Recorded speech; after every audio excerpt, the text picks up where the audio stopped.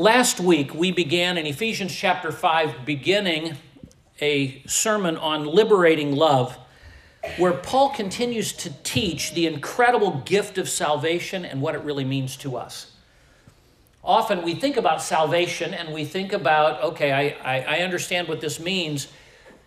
In chapter 1, Paul began explaining what God really did for us, but then when he hit chapter 4, he began the practical applications of it. And it's the continuation of that practical application that we're looking at this morning. We are free, finally, when we receive Christ as our Savior, we're free to live life the way God intended us to live it, which is totally different than the way the world lives it. And we see all the disappointment, we see the troubles around us. And so today, as we look at the Scripture, I want you to see this is an application of what you learned in chapters 1 through 3. We're now free to be and not to be. Last week, if you were here, I was explaining about Hamlet and how in his soliloquy, that's when he was telling the audience what he was thinking as he's just thinking out loud. And he began with this, to be or not to be. And he was looking at the situation in life and he was saying, do I really want to be, or is it better not to be? And we saw how serious of a question that really was. Today we see it used for all kinds of things. But in the actual original statement of it, it was a very serious thing. Paul, in this statement, Paul said it first, Paul said to be and not to be, and that is where we find real joy in living. This morning, Albert read for us the passage, and I had him go back and read chapter 2 because I wanted us to remember what we were.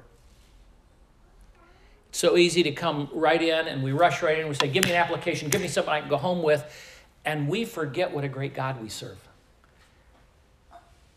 And he says, he began by saying, and you has God made alive who were dead.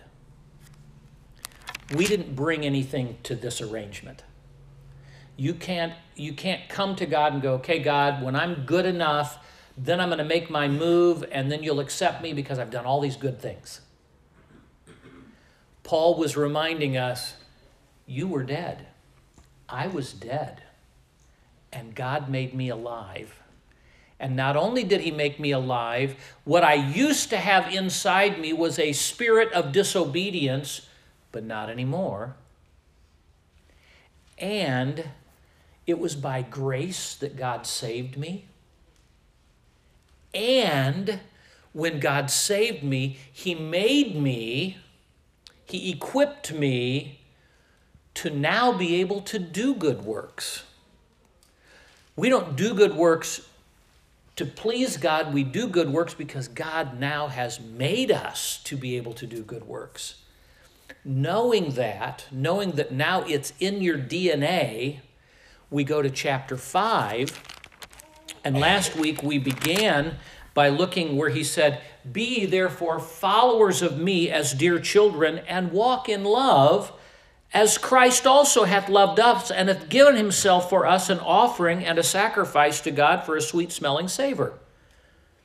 But fornication and all uncleanness or covetousness, let it not be once named among you as becometh saints.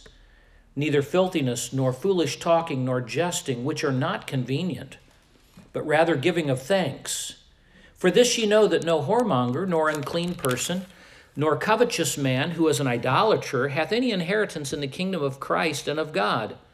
Let no man deceive you with vain words, for because of these things cometh the wrath of God upon the children of disobedience. Be not ye therefore partakers with them. So this morning, what I want to do is I want to just very briefly begin where we started last week, but then I want us to finish the message from last week. First of all, he says, we are free to be. Notice what he says there in verse 1 of chapter 5. He says, be ye therefore followers of God. The word followers there means imitators, someone who is captivated with someone and is fascinated and paying attention to everything that that person does. He says, be ye therefore captivated with the Father. You are free to imitate your new father. Notice the three commands for walks that we've seen so far. The command, first of all, to walk in love, verse 2. He says, I want you to walk worthy. In verse 1, he says, I want you to walk worthy. Live your daily lifestyle in a way that represents your new family. You see, as a Christian, we're now free to live differently. It's not today, it's not drudgery, it's not something that's being forced on you. Sometimes we look at the Christian life as a lot of do's and don'ts. And we think, okay, well, I've got to do this, and I've got to do this, and I've got to do this. And that's only because we don't understand what's taken place. Before the way we lived, we had to do that, we had to do that, and we had to do that. We had to live the way we did because we were sinners, and our master was Satan. And Satan, we were in jail, we were in prison, we had no choices. So you look at this and you realize in chapter 4, he says, I want you to have a worthy walk. And in verse 17, he says, I want you to have a different walk. He says, this I say, therefore, and testify in the Lord that ye henceforth walk not as other Gentiles walk. He's saying, you don't have to walk the way you used to walk. You're not trapped anymore. Then in chapter 5, verse 2, he says, I want you to have a loving walk. I want you to imitate God's walk. And what do we know? We learned the week previous from Ephesians chapter 4, verses 32, we learned how God loves. God is tender-hearted and forgiving. You know, it says, be ye kind, tender-hearted and forgiving. What do we know about God today? We know God is kind. He does for us what we don't deserve. He's tender-hearted. He has a feeling for us and for what we're going through, even though we don't deserve his kindness to us and his tender-heartedness for us. And he has a compassion for us, which is a forgiveness. It's using resources when someone doesn't deserve it. That's compassion. When you use your resources for someone who doesn't deserve it, that's compassion. And he says, I want you to have a loving walk. I want you to imitate God. Verse 32 of chapter 4 tells us this is the kind of love that God has. And then in chapter 5, verse 1, he says, now imitate God. Be fascinated with your heavenly Father, just like a child is fascinated with their earthly father.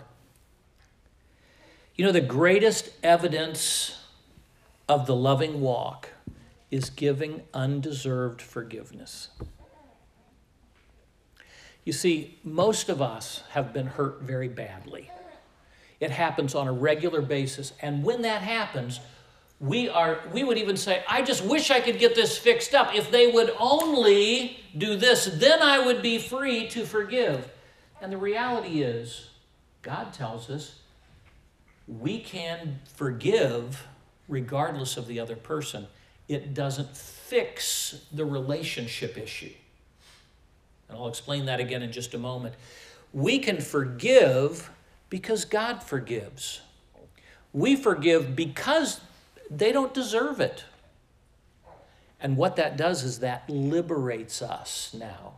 We don't have to carry that baggage around all the time of, look what this person did to me.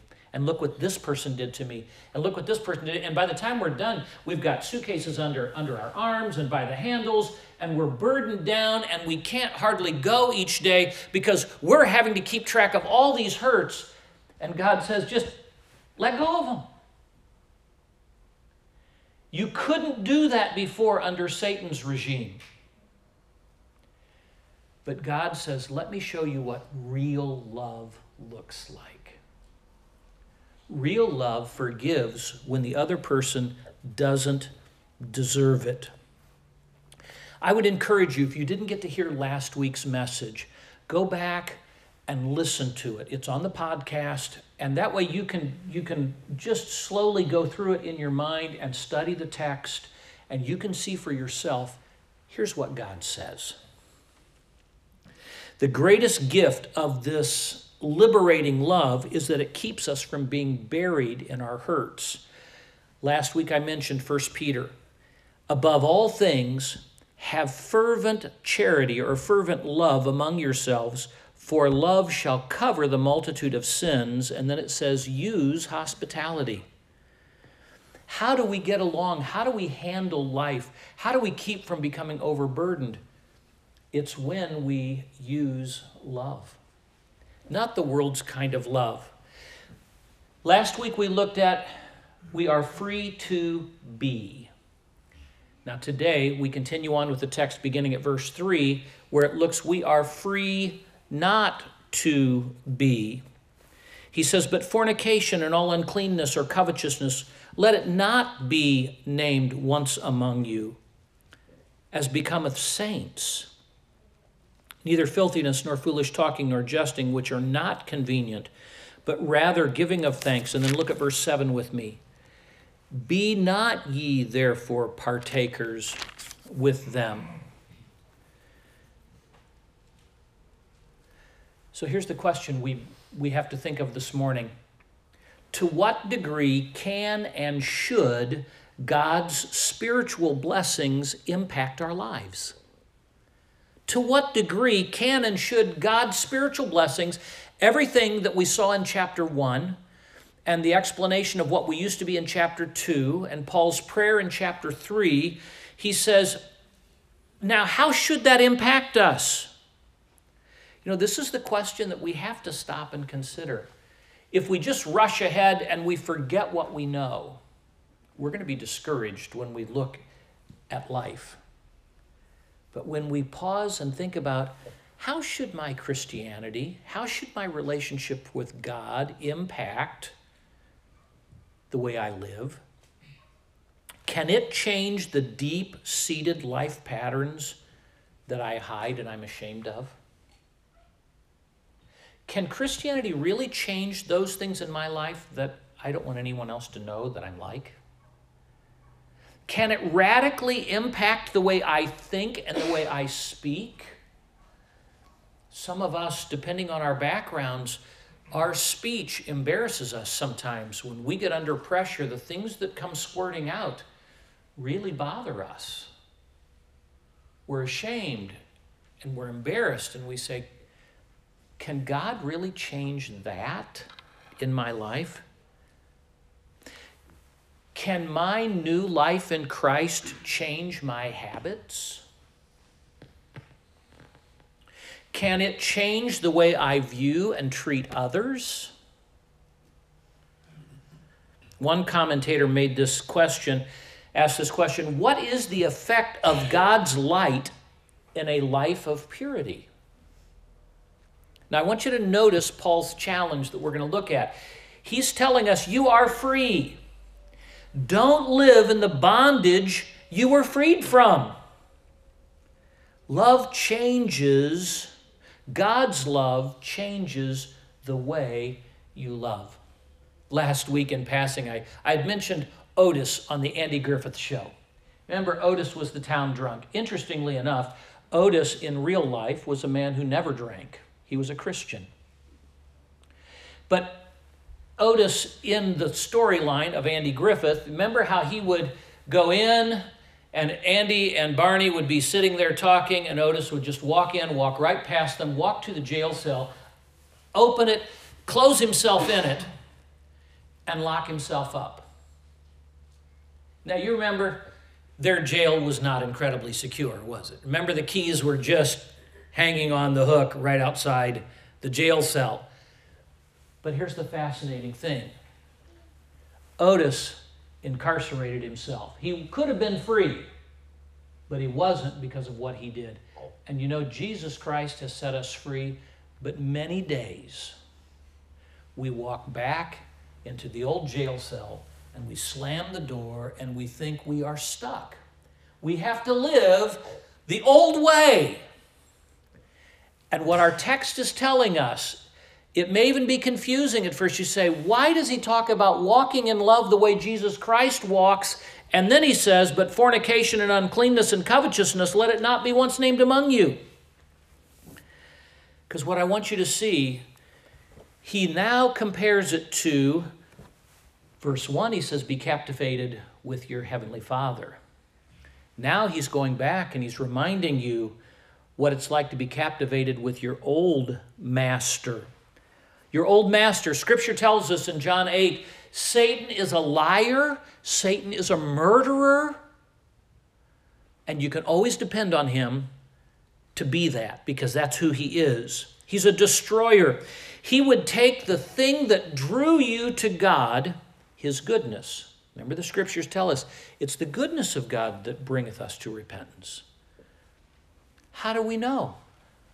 God so loved the world that he gave his only begotten Son, that whosoever believes in him should not perish. What do we know about God? God is not the angry God who is ready to beat you down every time he sees something that you do wrong. God saw what you were doing, and God said, I love you in spite of what you have done. While we were yet sinners, Christ died for us. There was nothing good we had to offer. What does that tell us about our God today? It lets us begin with a wholly new perspective.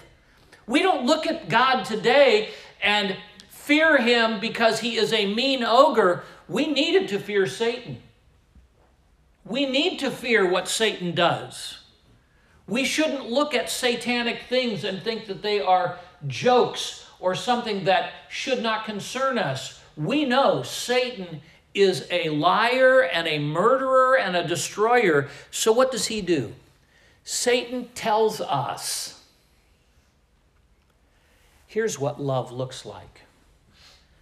Now, the word perverted means to twist or to disfigure, to make it so that it's not the way it should be. What does Satan do? He takes God's love and he perverts it, he twists it.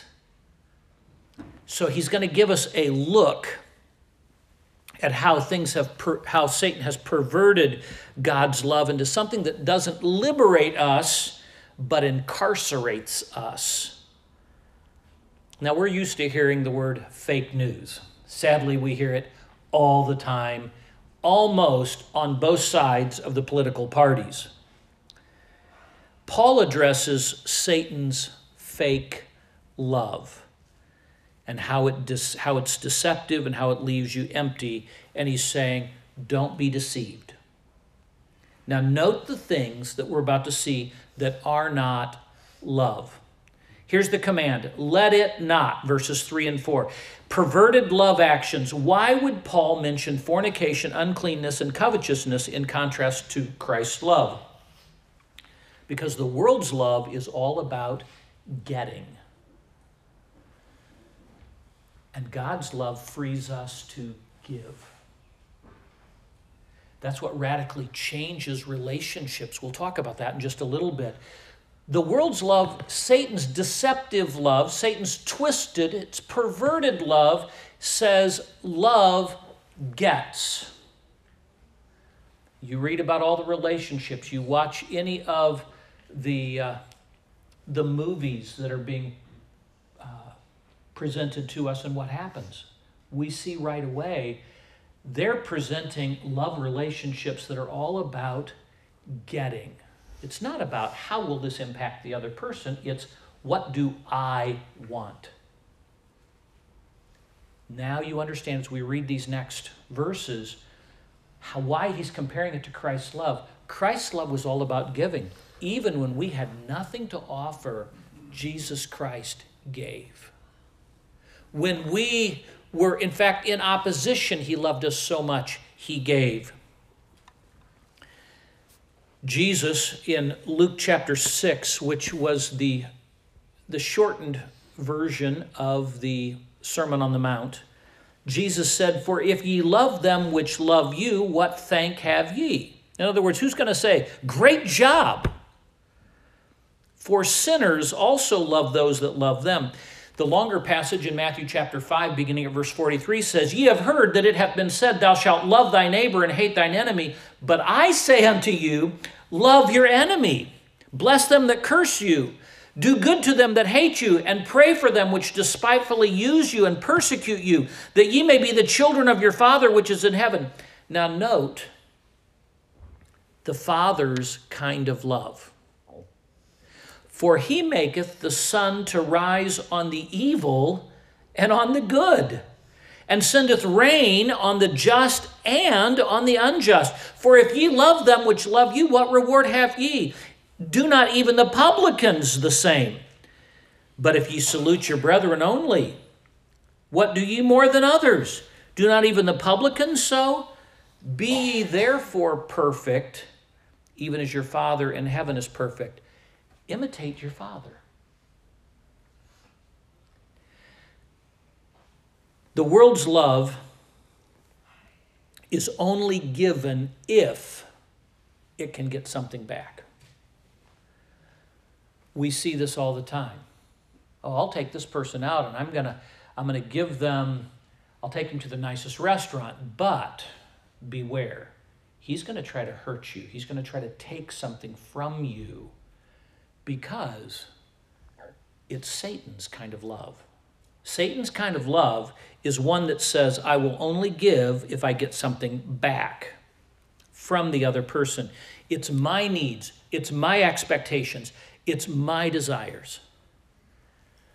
When I was in 6th grade, a guy named Jeff began attending the church that I went to. And Jeff, I spotted right away when he drove into the church parking lot, because Jeff drove a Porsche.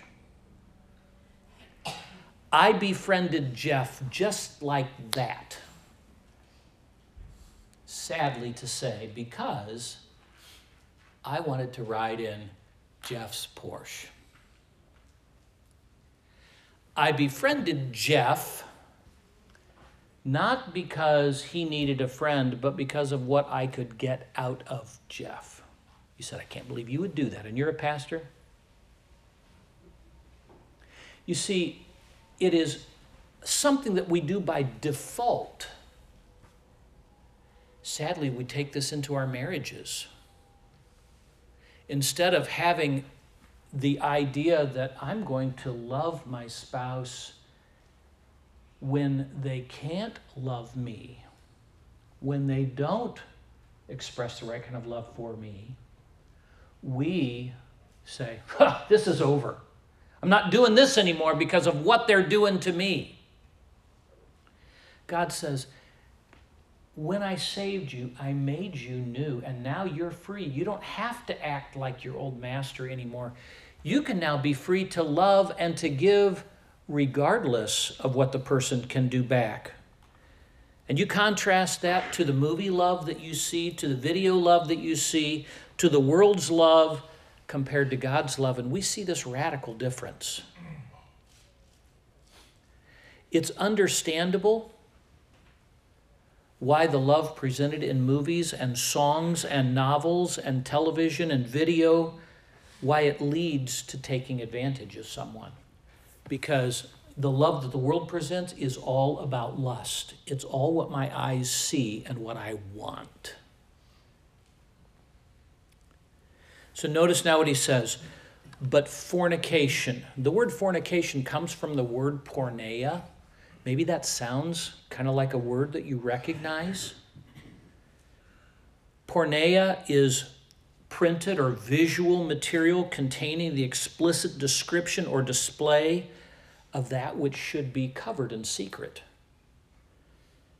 Pornography tends to stimulate an erotic love rather than a selfless love.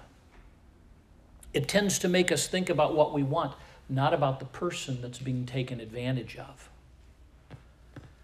Professor Richard Hohner said, this word is normally thought of in regard to extramarital relationships, according to Matthew 5:32, or according to incest, according to 1 Corinthians chapter 5, verse 1. We look at those and we say, those are awful. Yes, they are. And what he's describing is he says, this is not God's kind of love. John Phillips says, in Paul's day as in ours, sexual promiscuity was taken for granted. Everyone indulged in it. It was an acceptable lifestyle. If you read the first chapter of Romans, the last part of that first chapter, you read that this was a lifestyle that many people were involved in. In fact, they encouraged other people to get involved in this kind of a lifestyle. And we find today the world is trying to protect their view of love. They try to say it's okay, these are consenting adults, this is this, this is that. And what are we finding now in the Me Too era? We're now finding that what used to be the way the game was played in the world is no longer being played that way, because people are realizing Satan's lies about love are devastating. They destroy families. They destroy reputations. So he says, but fornication, this kind of love, he says, don't let it even be named among you. Don't even think that a little bit of this is good for you. Sometimes we would say, yeah, but I'm not doing it with anybody. I'm just going online. I'm just looking. What you don't realize is Satan's twisted view of love will destroy you. It will enslave you. God's love never enslaves you. God's love sets you free. He talks about uncleanness. That's any wrong physical relationship, wrong thoughts, outside of a selfless, committed relationship.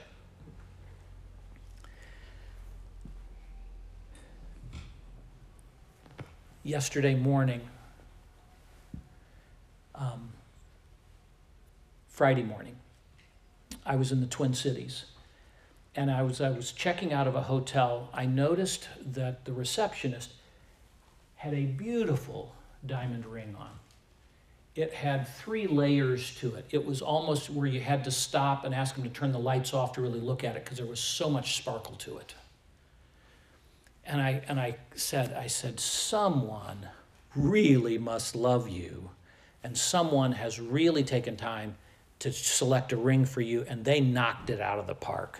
And this girl just glows. And she said, yes, she said, it's really a cool ring. And I said, do you have any children yet? And she said, no, not yet. And then she goes, oh, she said, I thought you were asking if we had set a date yet to get married. She said, yeah, we've got one little girl. But she said, but we haven't gotten around to setting a date yet for our wedding. And I went from being really excited for her to being sad for her. Because obviously this man did not love her with God's love. This man loved her with Satan's love, which was, what can I get from her? I'm not ready to commit. I'm not willing to commit to her. I just want something from her. I thought it was interesting. In the same week, so just this past week, Cindy was talking to a medical person, and they were looking at Cindy's necklace, and she has her grandmother necklace on, and so the lady was asking about it, and the lady went on to say, I don't think marriage is so important. And Cindy said, well, don't you think it's better for a child to have a mom and a dad? And the girl, I'm trying not to call her by name, the girl said, yeah, I guess you're right. It would be better for the child to have a mom and a dad. What kind of love was she initially thinking about? One that was thinking of the good of others, or was she thinking about something that was just for herself? We know she was thinking of Satan's kind of love. Now we find this really interesting thing where he says, but fornication, all uncleanness, or covetousness. And doesn't that kind of stand out to you all of a sudden? It's like, wait, in the middle of all these terms of saying this is the wrong kind of love, they throw covetousness in? Why did Paul do that? Is that a wrong translation? Why is covetousness combined with the first two? Each, whether these first two or covetousness, are demonstrations of selfishness that do not think about the other person. When you covet what someone else has, if you were to, the list that's in the Old Testament is his manservant or his maidservant or his wife or his cattle or his Cadillac or whatever it happens to be, okay? When you look at that, what does he say? He says, why is that wrong? Because you are thinking about yourself. You're loving yourself rather than loving the other individual. He says, don't allow any kind of impurity, any kind of uncleanness, any kind of greed master you. It may not be an overt action. He says it may be just thoughts about the individual. Then go to verse 4. He talked about perverted love actions in verse 3, and now in verse 4, he's going to talk about perverted love speech. Neither filthiness, nor foolish talking, nor jesting, which are not convenient, but rather giving of thanks. He's talking about inappropriate speech. Kind of a free translation of the Greek text here, it says, and let there be no obscenity or foolish talk, nor sarcastic ridicule, which are inappropriate, but rather giving of thanks. The word filthiness here has the idea of obscenity. Paul continues to warn about perverted love and moves from perverted or misdirected sexual actions to perverted speech. And then he's going to give a comparison with godly speech. Obscenity. Actions or words that are offensive or disgusting to moral principles or decency. People that say, I'll say whatever I want. I don't care what you think. What kind of love is that? Selfish love. I'm going to give my wife a piece of my mind. I don't care what she thinks. What kind of love am I showing?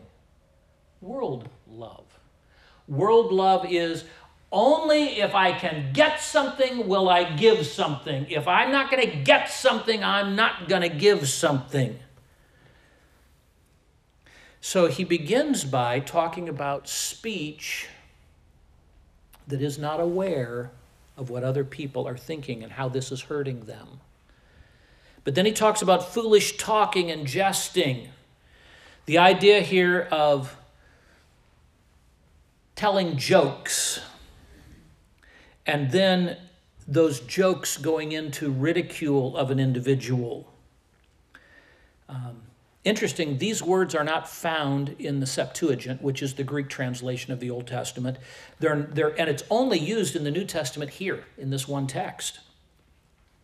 And the context illustrates or indicates jesting that has gone too far, thus becoming sarcastic, and it turns into ridicule. When my jokes are not funny to the other person, my jokes are not jokes anymore, they're mean. Often, what do we hear people talk about?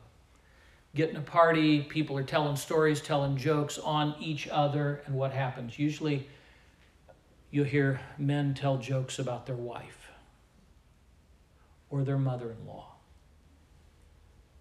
And what happens? Everybody laughs except for the spouse who is crushed.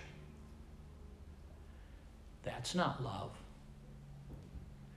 That is Satan's perversion of love. Oh, I'm just teasing. You know I'm just teasing. Quit being so soft-skinned. No, the problem is that's sin. That's not joking. That's why Paul puts all this in the context of be followers of God as dear children and walk in love. You want to know what walking in love looks like? It looks like how Jesus Christ loved. When it goes from telling jokes and then it becomes sarcastic and cutting, I've as you have been around people whose sarcasm, it's funny and yet it cuts to the bone. I mean, it is just vicious. It could be just humor that's in bad taste.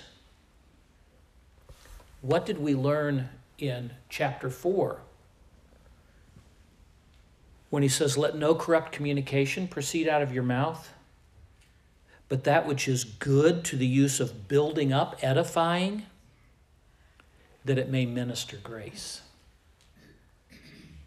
You see, when people speak even unkind words to me, I'm free now. I don't have to respond to them in retaliation. I can still be kind. I can let my words minister grace. When things are going on in your house and maybe someone is saying something that they should not say, you're not trapped to have to respond in kind. And we all know what happens when people respond in kind. Someone is going to blow up and someone's going to storm out. Or someone's going to get hurt really badly. That's Satan's way because Satan hates God's image. Satan wants to do whatever he can to destroy God's image, and he's going to destroy you because you're made in God's image. The context for all of these words, based on the preceding verse, deals with sexual sins, which means dirty jokes, suggestive overtones. He says, don't let it even be something that you tolerate occasionally in your speech. Don't let it even be, oh, every once in a while is okay. Why? Because you've been freed from that. Why would you go back in the jail cell and slam the door and put yourself back in the old cage? You've been freed. He says, all of these kinds of speech, all of these kinds of actions, they're not convenient. They're inappropriate. Sins of the tongue are really sins of the heart. Sins of the tongue are really sins of the heart because it's out of the abundance of the heart, out of what's in your heart is what comes out, which causes us then to back up and say, oh, I've got some cleaning that needs to take place in my heart now. I've been freed, but I've been believing the lie that this is okay to talk this way.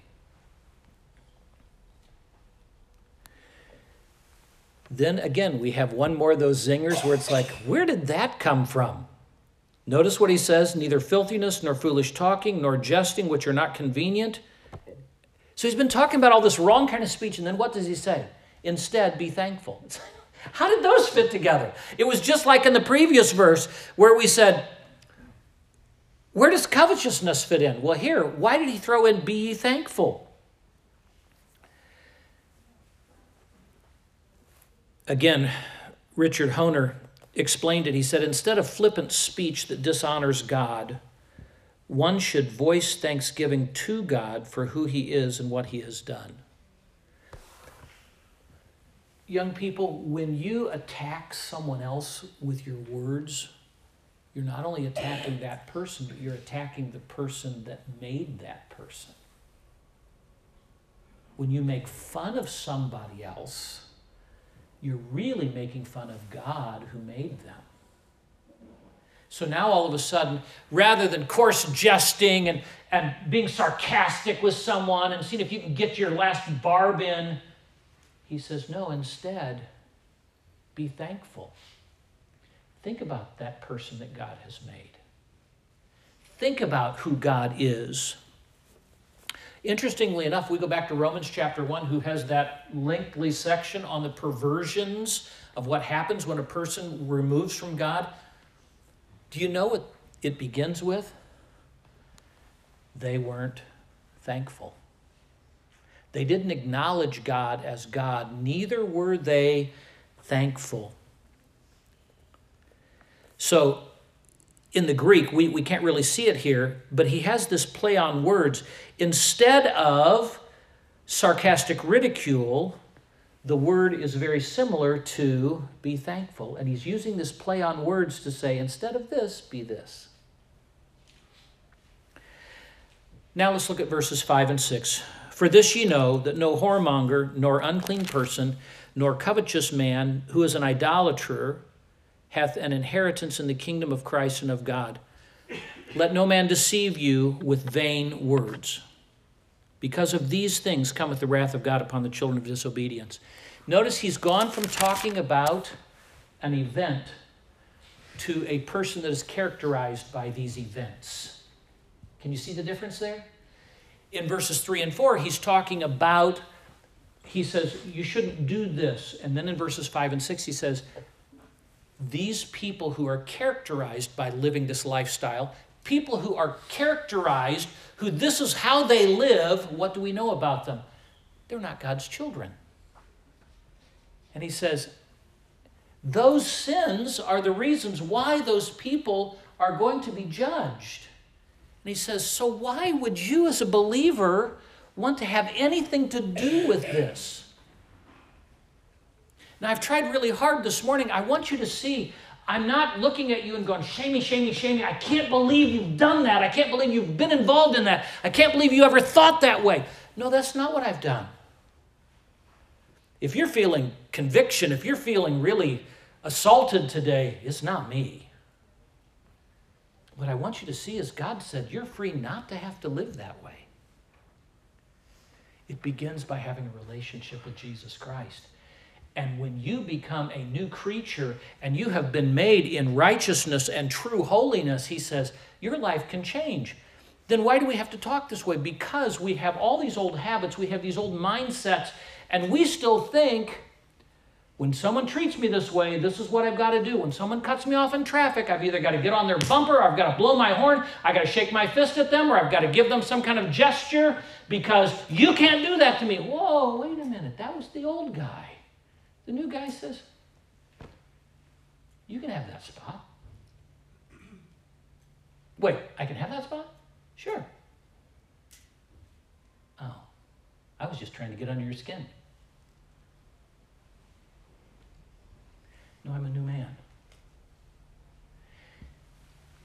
What I want you to see is what a great God we serve today.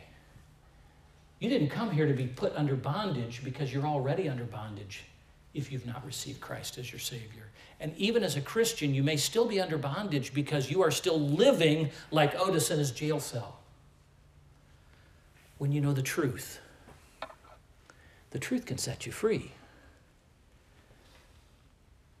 You know, he says, for this ye know. You know beyond the shadow of a doubt that this kind of lifestyle is not the lifestyle of a redeemed person. It's not a liberating activity. It's not the kind of love that liberates. It's the perverted love which is going to enslave and ultimately is going to destroy whatever it gets its part in. People who are continually involved in these activities are not kingdom people. Galatians 5:21, they which practice such things shall not inherit the kingdom of God. The kind of activity that's being described here is never part of God's kingdom.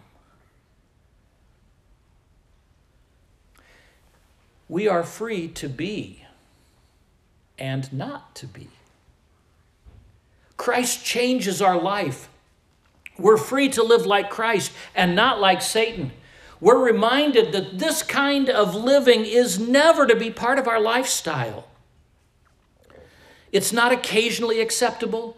In fact, it's not even to be once found among us. Why would he have to say that? So that we don't think, I guess occasionally it's okay to let Satan have this one.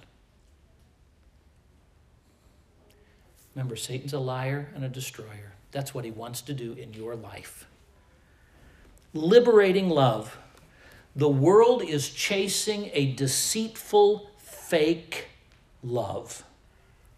It promotes it, it glamorizes it, it dangles it in front of us. It makes us think it's the cure for all hurts. But it disappoints, it damages, and ultimately it's going to destroy. Because of what we have in Christ, we are free to love the way God loves, and then free to interact with mankind in a way that mankind can't. Can I ask you a couple questions? I don't want you to answer them out loud. I just want you to think.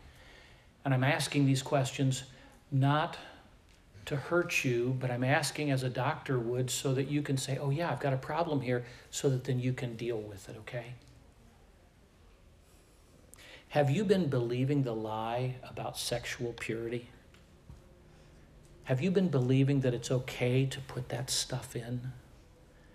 That it's not hurting anybody, that everybody lives that way? Have you believed the lie that pornography can't hurt you? Or have you believed the lie that pornography doesn't hurt anybody else?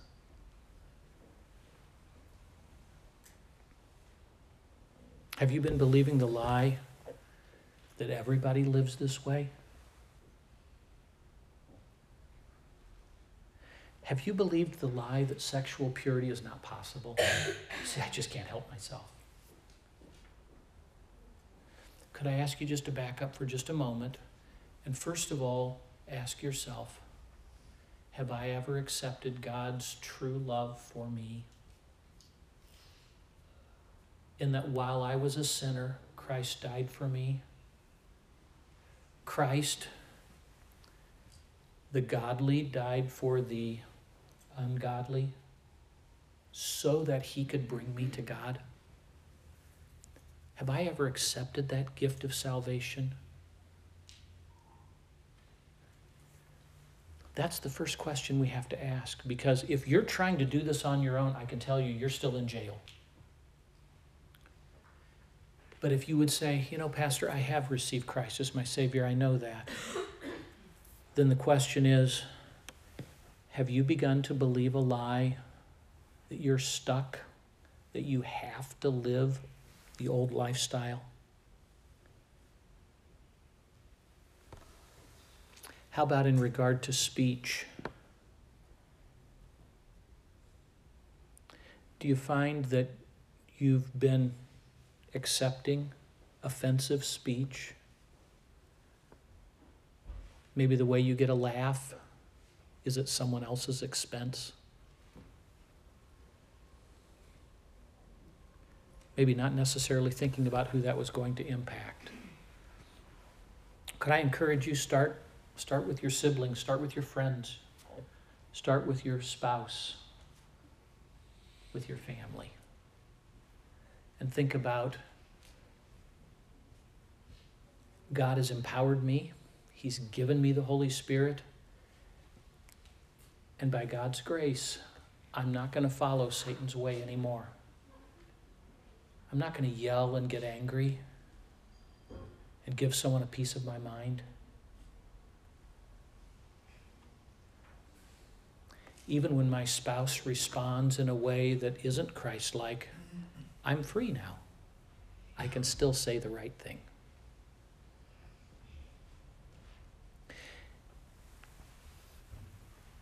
Have you been saying sarcastic things that hurt or attack others?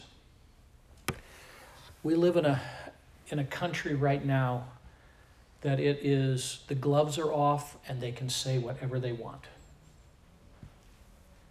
They are critical and sarcastic and biting, and they will say whatever they want to destroy. And I would encourage you, think, why are we that way today? You can't point to a president and say, well, if he would have just watched his tweeting or his mouth, it wouldn't happen this way. Or if it would have only been, or only, no, we back it up. And the reason why we are the way we are is because we have willfully chosen to remove God, remove God's love. So now the only thing we have left is what? The counterfeit. And we are in full-blown counterfeit mode as a nation. How do we change this? You can't make laws. We've already got them and we're breaking them.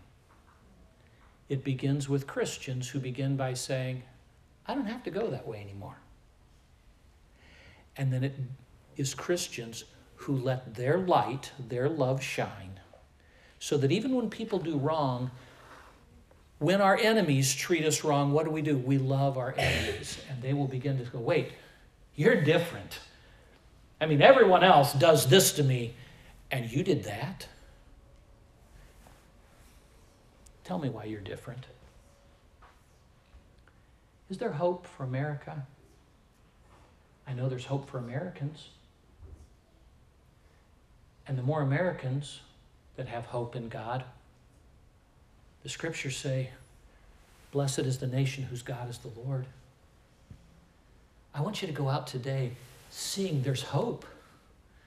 There's possibility. There can be change in your life. And if you would say, Pastor, I'm in agreement with you, but I'm not struggling with these things. I've already gotten a hold of these things. I'm not saying I'm perfect, but I live by this. I want to give you hope today that what you're doing when you go out and you let your light shine, people are looking for something that's different. And it may be time that we stop giving people a piece of our mind. Liberating love. To be and not to be. If you'd open your Bibles to the book of Acts, Acts chapter 8. I'll begin reading at verse 26. And the angel of the Lord spake unto Philip, saying, Arise, and go toward the south unto the way that goeth down from Jerusalem unto Gaza, which is desert. And he arose and went. And behold, a man of Ethiopia, an eunuch of great authority under Candace, queen of the Ethiopians, who had the charge of all her treasure, and had come to Jerusalem for to worship, was returning, and sitting in his chariot, read Isaiah the prophet. Then the Spirit said unto Philip, Go near, and join thyself to this chariot.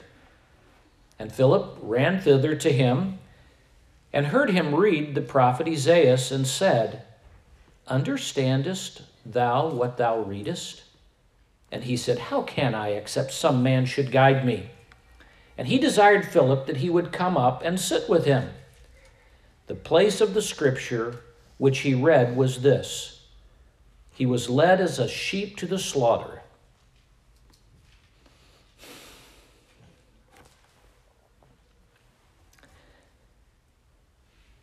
and like a lamb dumb before his shearer, so he opened not his mouth. In his humiliation, his judgment was taken away. And who shall declare his generation? For his life is taken from the earth. And the eunuch answered Philip and said, I pray thee, of whom speaketh the prophet this? Of himself, or of some other man? Then Philip opened his mouth, and began at the same scripture, and preached unto him Jesus. You know, as I was looking at these scriptures and was thinking about what we could study as we're looking at Palm Sunday and then Good Friday, thinking about the death of our Lord, and then thinking next week about Easter and Resurrection Sunday, and I was thinking, we only have a short period of time for each of these. And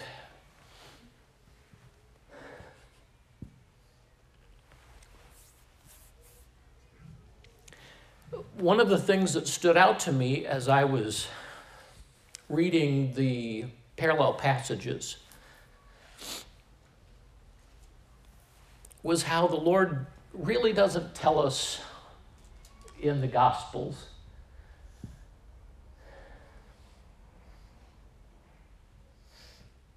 a lot about what it was like for our Lord.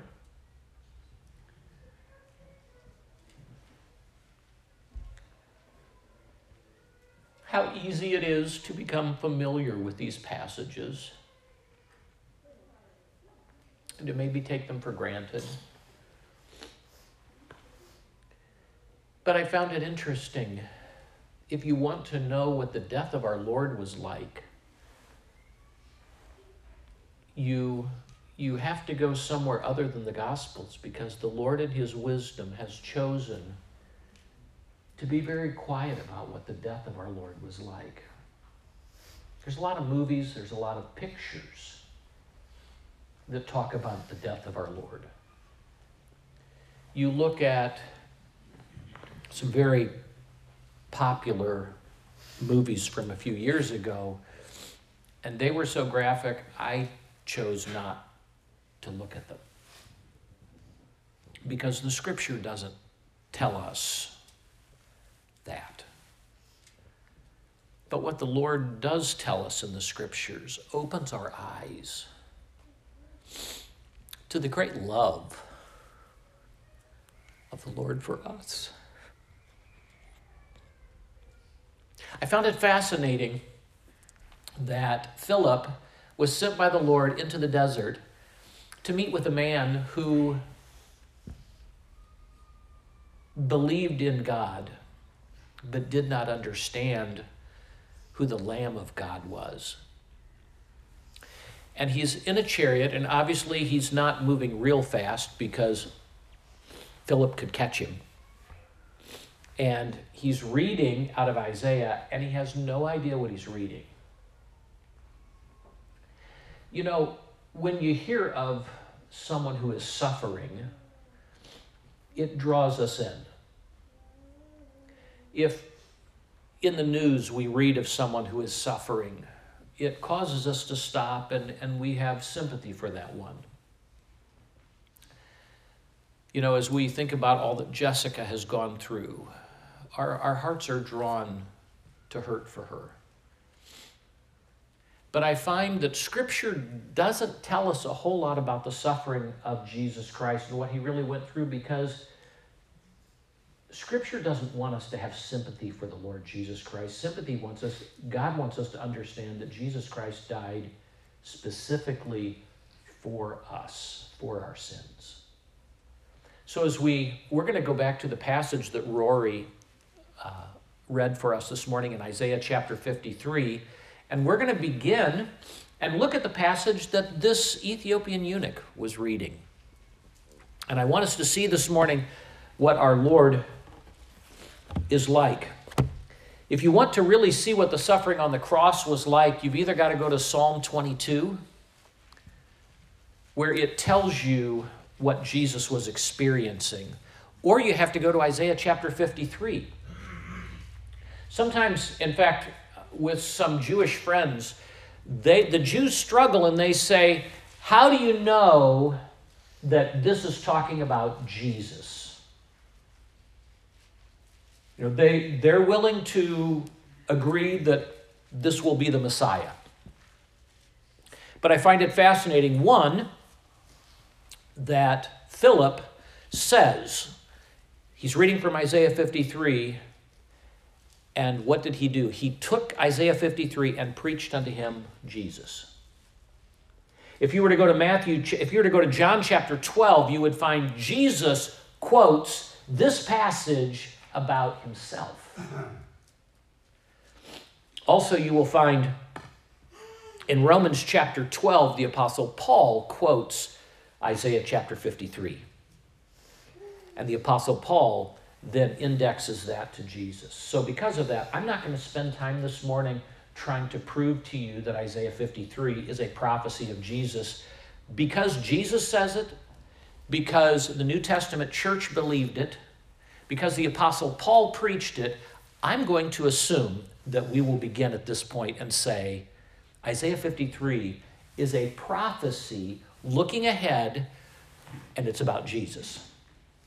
Now, something to remember about Isaiah is the fact Isaiah wrote this 700 years before Jesus was born. So it's not that someone tried to go back and say, we're going to write this Knowing what took place, we're going to write this so that it looks like Jesus is the one. 700 years before Christ's birth, this was written about Jesus Christ.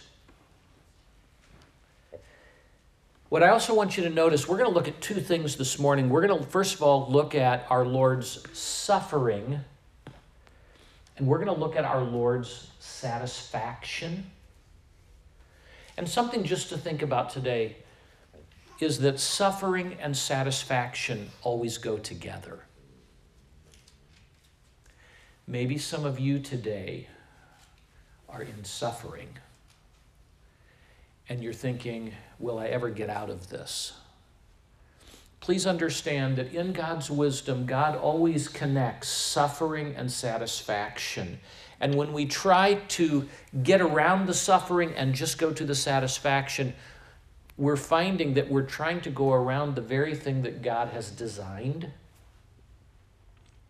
Think with me for just a moment in Matthew chapter 4, the temptation of Jesus.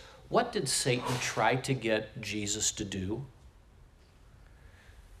To avoid the suffering and immediately go to the satisfaction. So what did he say? If you'll just bow down and worship me, I'll give you all these things, all the things that will be Christ's, but after the suffering. In fact, then Peter, what does he say? He says, after you've suffered a while, make you perfect, make you complete. So this morning, if maybe you're going through some suffering and you're struggling right now, could I just encourage you, look ahead. Our God is good. He's doing things in your life. He's doing things in my life. He has been doing things in your life. He has been doing things in my life, but he has not forgotten you. Satan is the one who wants you to think that you need to just avoid the suffering and go straight to the satisfaction. But you'll be missing the very things that you're going to need to enjoy the satisfaction. Let's begin. Isaiah chapter 53, beginning at verse 1. Who hath believed our report, and to whom is the arm of the Lord revealed? What you have to remember with this is a continuation from chapter 52. And in verse 13, he says, behold my servant. He shall deal prudently. He shall be exalted and extolled and be very high. Verse 14, and many were astonished at him. Now he's looking ahead and he says, his visage was so marred more than any man, in his form more than the sons of man. Jesus Christ suffered more than anyone else has ever suffered. He totally understands what we have gone through. And then in verse 15 it says, so shall he sprinkle many nations. In other words, sprinkle there, to be honest with you, I don't even get it when I'm reading that, except for the fact the word sprinkle there has the same root word as the word astonished. And I believe I'm doing a fair explanation when it says, many were astonished at thee, verse 14, so shall he astonish many nations. The kings shall shut their mouths at him, for that which had not been told them shall they see, and that which they had not heard shall they consider. What he's describing is he's saying, they will be astonished at who Jesus is. And then he comes to chapter 53 and he says, and who has believed our report? The prophet goes out, he tells this message, he says the Messiah is coming. This is what the Messiah is going to be like. And he says, and who's believed the report? So often people say, well, if you just tell me, if you just show me, I'll believe. That's not what happens, is it? Remember Jesus in Luke chapter 16, when Jesus is giving the parable, and the rich man who is in great torment says, go tell my brothers. If someone from the dead would go back, surely they would listen. And he says, no, they've got the prophets. They've got the Old Testament. They have Isaiah. And if they won't listen to Isaiah, they won't listen. So he says, who has believed our report? And to whom is the arm of the Lord revealed? To whom the arm of the Lord literally bared. It has the idea of when you take off your coat and you roll up your shirt sleeves. That's literally what he's describing here. And he says, look what God did. Who's believing this report? Who noticed what God did for us? In the Old Testament, I can't remember which commentary it was. I want to say it's Talmage, but I can't remember who made the statement. He said, the Bible talks about God being able to just speak the world into existence. The Bible talks about in Psalms where creation is the handiwork of his fingers. Creation was nothing for God. But to redeem man, it was work. He rolled up his sleeves and he tackled what had to take place. Verse 2, he shall grow up before him as a tender plant, as this living plant and as a root out of dry ground. What he's wanting us to picture, and because we're not as familiar with Israel history, he was of King David's line. King David's line had died out. There was no king. There was no monarchy in Israel at this point. Israel had dried up. And yet here was Jesus. He comes out of what seemingly is a dead pot. The things that get left, when I was in college, the plants that got left over Christmas vacation on the heater.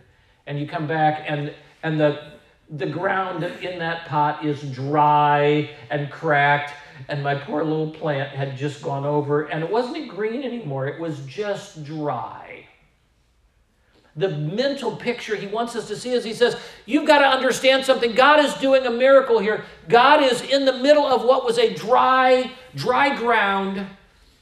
He has this young, tender plant that comes up. It talks about he hath no form nor comeliness when we shall see him. There is no beauty that we should desire him. And the thing there, some have said, well, obviously then it's saying that Jesus was ugly, that Jesus had no beauty in him. But that's not what it's saying. Jesus was the perfect man. We read in Luke chapter 2, verse 52, he had favor with God and man. Jesus was the ultimate. He was strong, but he had no finances. He had no houses. He had no wealth. He had nothing that people would be drawn to him. As I've told you in the past, sometimes to my shame, there have been people that I have befriended because of what they had. Jesus said, even foxes have dens, but I don't have a place to lay my head.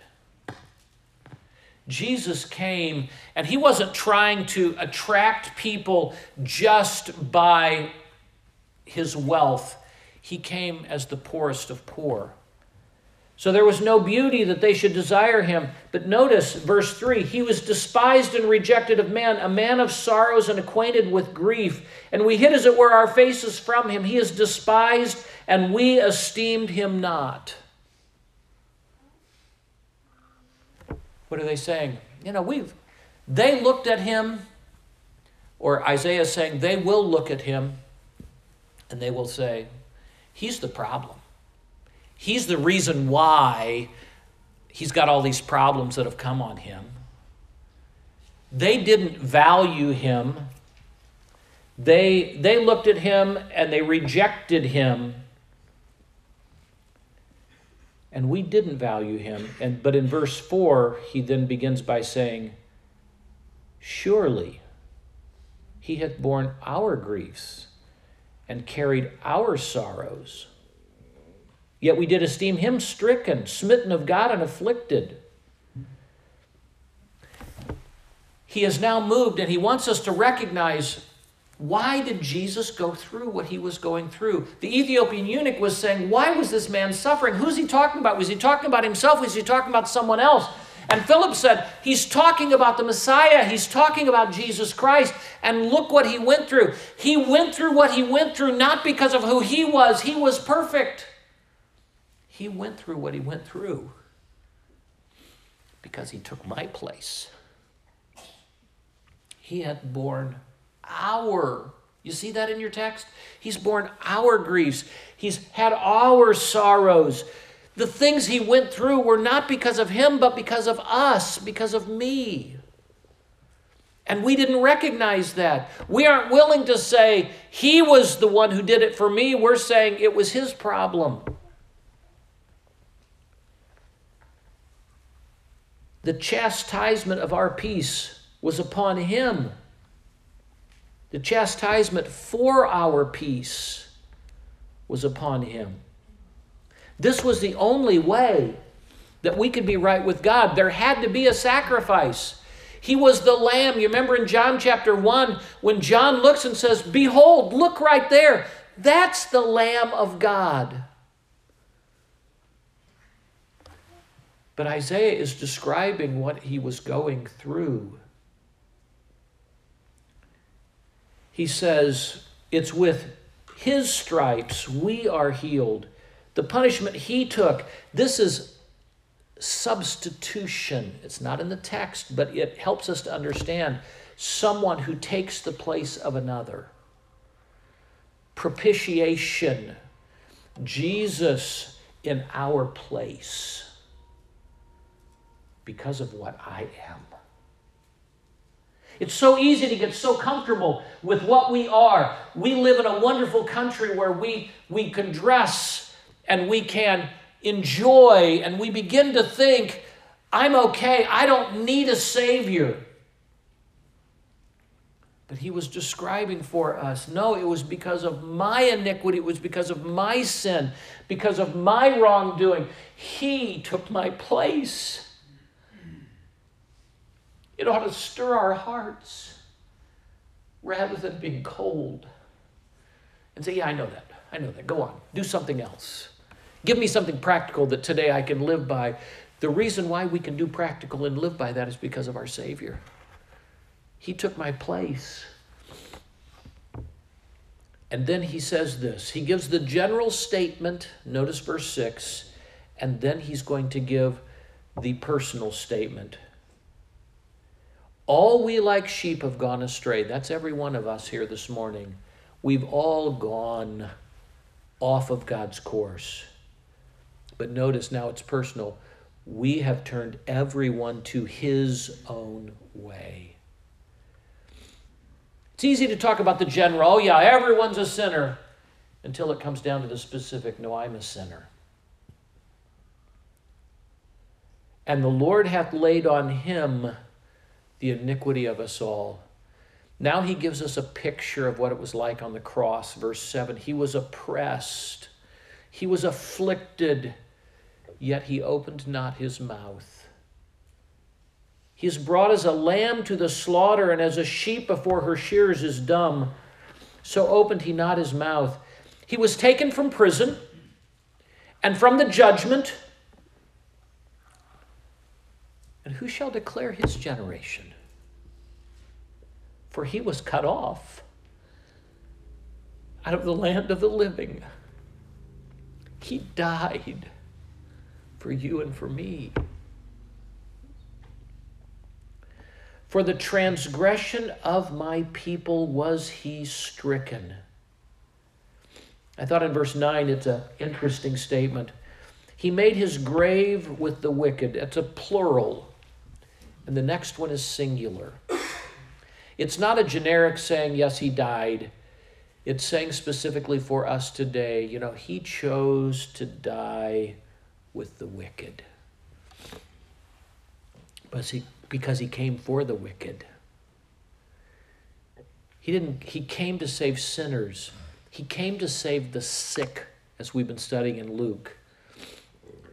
Not those that are healthy. It's for those who recognize, no, I'm sin sick.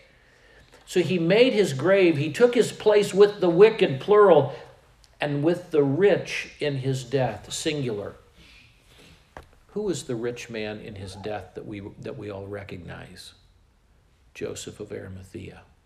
It was Joseph's grave. The prophecy is very specific. Because he had done no violence, neither was any deceit in his mouth. What I want you to notice is the first 9 verses describe the suffering of the Savior. The last 3 verses are going to talk about the satisfaction of the Savior. Something that was fascinating to me, Jesus hung on the cross for 6 hours. The first 3 hours, the focus is all on what man did to him. And you notice the first 3 hours, his relationship with God is very good and strong. It's during those first 3 hours that he speaks to the people, that he prays, as the people are saying and taunting him, and he has the Pharisees that come by and are saying things to him, and he has literally the thieves on the cross that are saying things to him. It's at that point that he prays to the Father and says, Father, forgive them. They don't know what they're doing. But at noon, so from 9 to noon is all, the Gospels kind of cover all these various stories that are going on. But when you get to noon, from noon to 3, if you're tracking with me, you already remember what happens at noon. The lights go out. The sun is blocked from shining. Some commentators will say God did that so that we would not see what Christ suffered. I believe them. But something that actually, as Caleb and I were talking Thursday, I guess, and as Caleb and I were talking, we were talking about the kindness and the goodness of God, that whether you're saved or unsaved today, you're going to walk out of this building and you're going to enjoy the sunshine and you're going to enjoy the warmth and you're going to enjoy all these good things from God. But there's coming a day when we will be, if we reject God, we will be separated from everything that's good, because God is the author of all that's good. And if you reject God, you have rejected who he is, which means anything that's good is from God. James tells us that every good gift and every perfect gift is from above, which means, what do we know that hell is like? What do we know that the lake of fire is like? There will be nothing there that is good, because God's not there. Now notice what happens. At noon, we find God judging sin. And the lights go out. I don't know if this is right, but isn't it interesting, when God turns his back on Jesus Christ, Jesus begins experiencing the lack of all that's good. Maybe at that point, it helps us to realize when Jesus says, my God, why have you forsaken me? For me, I've just always thought, well, it's the relationship, it's the whatever. God turns his back on him. But I don't think I will ever understand. In fact, I know I will not. Because of the grace of God, I will never experience what it's like to be totally abandoned by God. When there's nothing good. When I sense the absence of everything that's good. The wonderful love relationship and family relationships, not in hell. People who say, I'll go to hell because I'll be with my family, I'll be with my friends. No, you need to understand something. All that's gone. Family is a gift from God. Friendships are a gift from God. Light is a gift from God. You will be in burning agony in the lake of fire with no light. You will not see what's happening. You'll only feel. And Jesus, when he says, my God, why have you forsaken me? We will never, and I hope for you, you will never experience what it's like to be totally forsaken by God. We're so flippant about this. And yet he writes for us. He says, because of the iniquity of my people, he was stricken. You see, he's wanting us to understand something. He wants us to understand the suffering of the Savior. Oh, next week, we're going to be so excited People sometimes wear new clothes that reminds us of the new life we have in Christ. It's not wrong to wear new clothes. It's not wrong for those different things. They all were symbolic. Now it's just another sale. Now it's just more stuff. But let's not lose sight of the fact that those aren't bad things. They remind us of things of real truth. But here we find he suffered.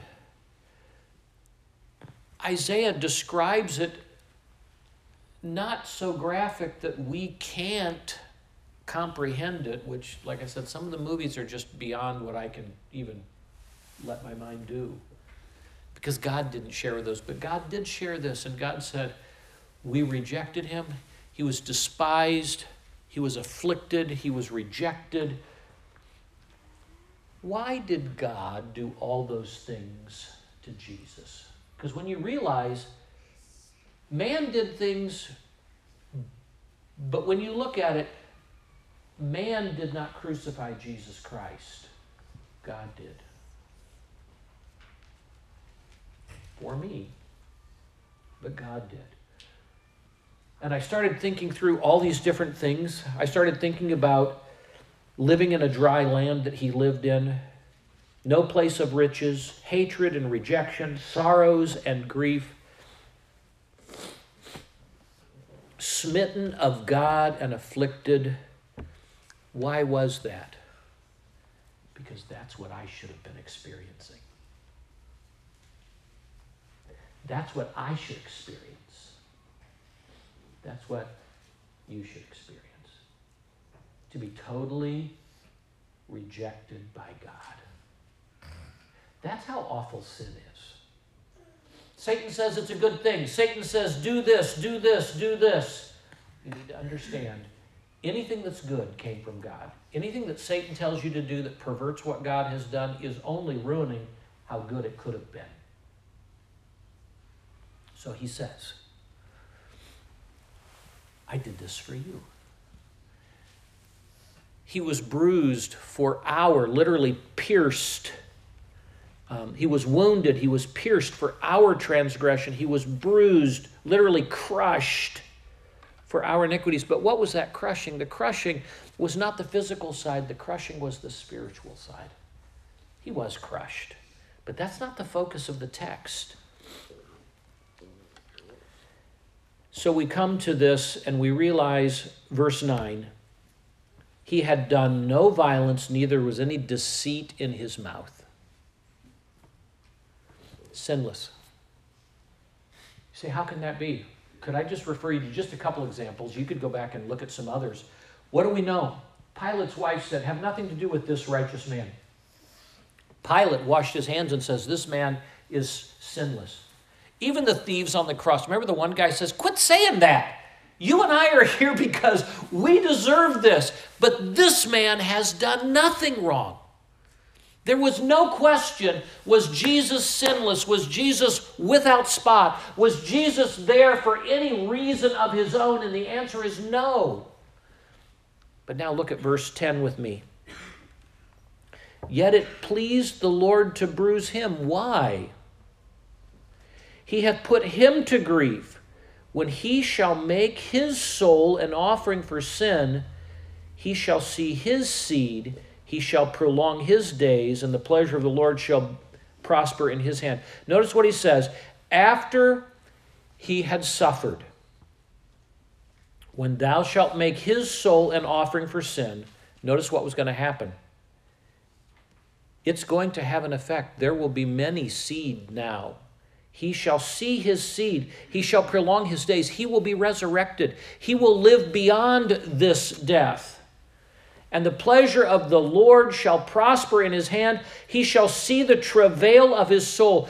Travail, that word is used of pregnancy. Which means what? There is always an expectation of, as the woman is going through that travail, that suffering, there is always the expectation of the joy that's to follow. He shall see the travail of his soul and shall be satisfied. Hebrews chapter 12, verse 2 reminds us, who for the joy that was set before him endured the cross, despising the shame, and is set down, resurrection, at the right hand of the throne of the Father. Isaiah is telling us there is a satisfaction that comes with the suffering. He goes on to say, he shall see the travail of his soul and shall be satisfied. By his knowledge shall my righteous servant justify many. Sometimes we think, oh, there aren't going to be very many people that are saved. Narrow's the gate, wide is the way that leads to destruction. And we then begin to think that then a lot of people don't get saved because the wide way. No, what he's telling us is there's just one way to get to heaven, but there will be many that will be there. Don't lose heart. You keep sharing this good news of the gospel. And maybe for some of you today, can I just encourage you? You've known this, you've heard this, but you've not received this. Caleb, I just rejoice today for you. Because you've known this. I mean, you've grown up in a Christian home. You went to a church. You heard these things. And yet, he chose. Do you know that's the way it is for some of you? You've heard all these things, but you have not yet received. He goes on in verse 11. By his knowledge shall my righteous servant justify many, for he shall bear their iniquities. How did he do that? Therefore, he did that at the cross. He said, therefore I will divide him a portion with the great. He shall divide the spoil with the strong. He shall come because he hath poured out his soul unto death. He was numbered with the transgressors. He bare the sins of many and made intercession for the transgressors. That's how he bore their iniquities. And as Philip was talking to the eunuch, he, starting at that point, preached unto him Jesus. And what was the Ethiopian eunuch's response? He said, I believe. What hinders me from now being baptized by being identified as a believer? And then he asked him, he said, do you really believe this? And when he verified that he believed it, he says, okay, you can be baptized. You know, today, as we approach Easter, and like I said, I really wrestled. In fact, I went back and forth, and I actually was working on, I really wanted to do the triumphal entry today. And read about it. It was as if my soul was hard. And the Holy Spirit kept saying, I just want you to preach Jesus. I want you just to see Jesus this morning. I don't know in your heart today where you are. I hope today you'll see a loving God. A God who did no wrong. A God who was altogether lovely. A God who came and understands exactly the way you are because he lived here. I thought it was interesting, you know, if you read any mythology, you have Mount Olympus, you have all these different places. The gods are always distant from you. And the gods are always angry. They're throwing lightning bolts and they're doing different things at the people here on earth. But when God revealed himself to us, what did he do? He came down and he lived among us. And he understands our grief. In fact, he bore our grief. Would you receive Christ today? Would you like to receive that one? Maybe you've been disappointed in the past. Maybe people, maybe religious people, maybe people that claim to be Christians, maybe people that are Christians have really disappointed you. And because of that, you've kind of stood back and you've said, I'm going to hold back. I don't know. Is this really, can everything they've been preaching really be true when you see how I've been treated, when you see how others have been treated? Can I just encourage you today? Look to Jesus. Look at how he lived.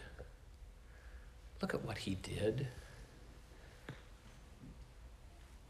Why would you reject him? Now it's your choice. You're always free to choose. There is no coercion. I can't make you believe. But I would tell you, why would you not? I can tell you what he's been in my life. I didn't have to prove myself. He knew I was a sinner. I didn't have to say, God, look how good I am. You really want me? No, he looked in my life and he said, I see all your sin. I see all your wickedness. I see your deceitfulness.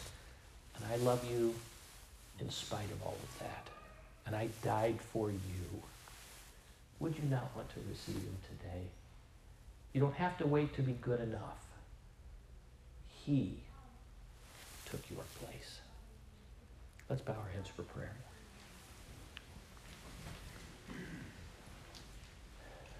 With your heads bowed, I just want to give you an opportunity to respond to the Holy Spirit. Is God working in your heart today? Maybe you've had a number of reasons, and I'm not judging you for your reasons for why you've not received Christ up to this point. But if you feel the Holy Spirit speaking to you, if you say, I want that today, would you right now receive Christ? You do that very simply by, you need to know that you're a sinner. If you'd say, that's not a hard thing, I know. I've done things that are wrong. I've violated God's laws. I'm selfish. And you can fill in the blank. If you'd say, I recognize I'm a sinner. I also recognize that Jesus Christ was not a sinner. He was God. He came. He died for me. The third thing is just, would you be willing to accept that gift? Many years ago now, he gave the gift of salvation. He offers it to you today, but you need to receive that. Right now, you can do that just there in your seat. If you understand, you say, okay. Would you right now just say, dear God, I know I'm a sinner. Thank you for sending Jesus to die for me. I believe he came, the just one, the sinless one, for me, a sinner. And I accept that gift today. Please forgive me of my sins. I accept his sacrifice in my place. He suffered for me. Thank you, God. If right now you would say, I just prayed. I just received Christ as my Savior.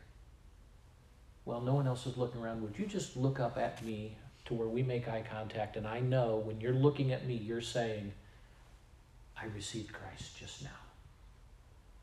Is there anyone like that? I'm just going to take a moment and look through our group.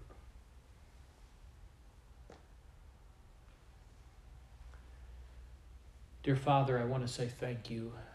Thank you for your word. Thank you for this passage of Scripture. And I pray, Father, that today, as we, through this week, we think about your Passion Week, your Suffering Week. We think about all the things that took place that you've recorded for us in this last week of your earthly life before your death and resurrection. I pray that this week our hearts would be filled with joy. Our hearts would be filled with gratitude. And Father, if there are some who've not received Christ, that this week would be the week when we reject Satan's lies, when we see you for who you are, a holy, righteous, just God who is loving and gracious, and that we would receive him today. Or to enjoy you this week more than we have been, that we wouldn't be distracted. For it's in Jesus' name I pray, amen.